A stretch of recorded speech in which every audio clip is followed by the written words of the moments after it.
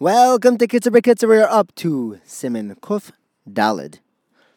The halachas of Chol HaMoyed. Sif Tes. The Kitzur teaches us that it is usher to detach, to cut anything that grows from the ground. As long as this plant, won't get ruined if you leave it there until after Yontif. The heter to pluck it, to pick it, is if you need it for the Yontif itself. You don't have to limit yourself like, I want to eat strawberries. I'm going to eat 7 strawberries, so I'll pick 7 strawberries. No, pick a whole bunch.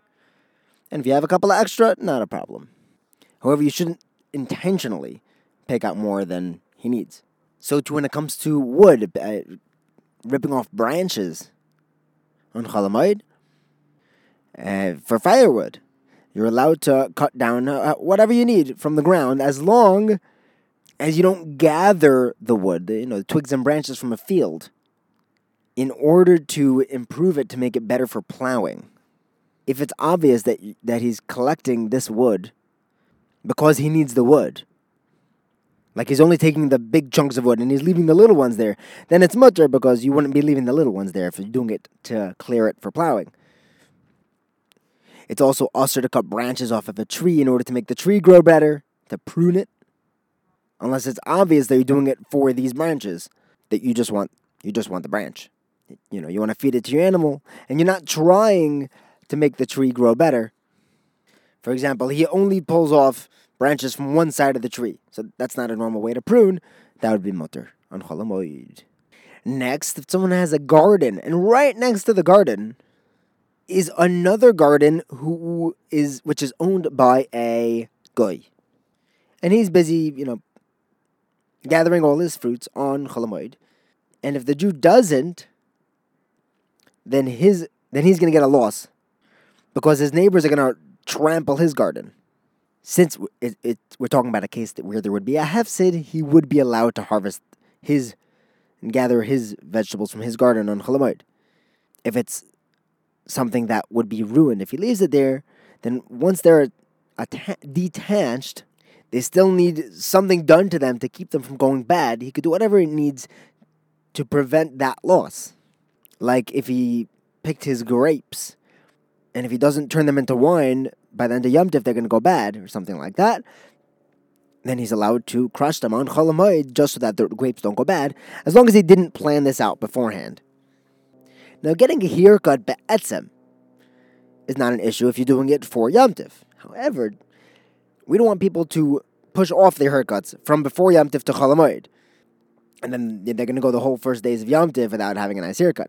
So Chazal say that it's also to take a haircut on Yom Tov, even if you got a haircut on Erev Yom Tov. Unless you just got out of jail, because now everyone knows that he wasn't able to cut his hair before. Even if this guy got out on Erev Yom Tov, but he had no time to take it on Erev Yom Tov, so he's allowed to cut his hair on Chol HaMoed. If there's a kid under bar mitzvah's hair is bothering him, Shulchan Aruch and Mishnah Berurah paskin that he's allowed to get a haircut on Chol HaMoed. You're also allowed to trim your mustache. The Rama says you're allowed to shampoo or brush your hair, even if a couple of hairs might come out in the process. For medical reasons, preparing for stitches is also mutter.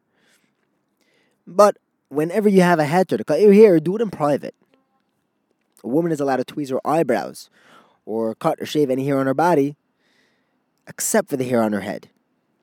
Rav Moshe rules, Paskins and Igros Moshe, that if someone normally shaves, he's allowed to continue shaving on Chol HaMoed if it's going to really bother him. But ask a Rav before doing that. Next, it's also to cut your fingernails on Chol HaMoed. However, if you did cut them on Erev Yom Tov, then you're allowed to do it again on Chol HaMoed. So to a woman who needs to cut her nails to go to the mikvah is allowed to on Chol HaMoed. The Rama says even if you did not cut your nails on Erev Yom Tov, you can bite your nails on Chol HaMoed.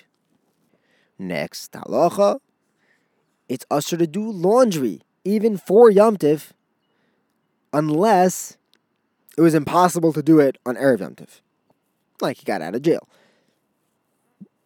Rav Moshe says that if someone's suit gets dirty on Yom Tov, he's allowed to spot clean it, but he can't send it to the cleaners on Chol HaMoed. He can't wash linens, tablecloths, or curtains on Chol HaMoed. I think I said Chol HaMoed like 1,000 times this year.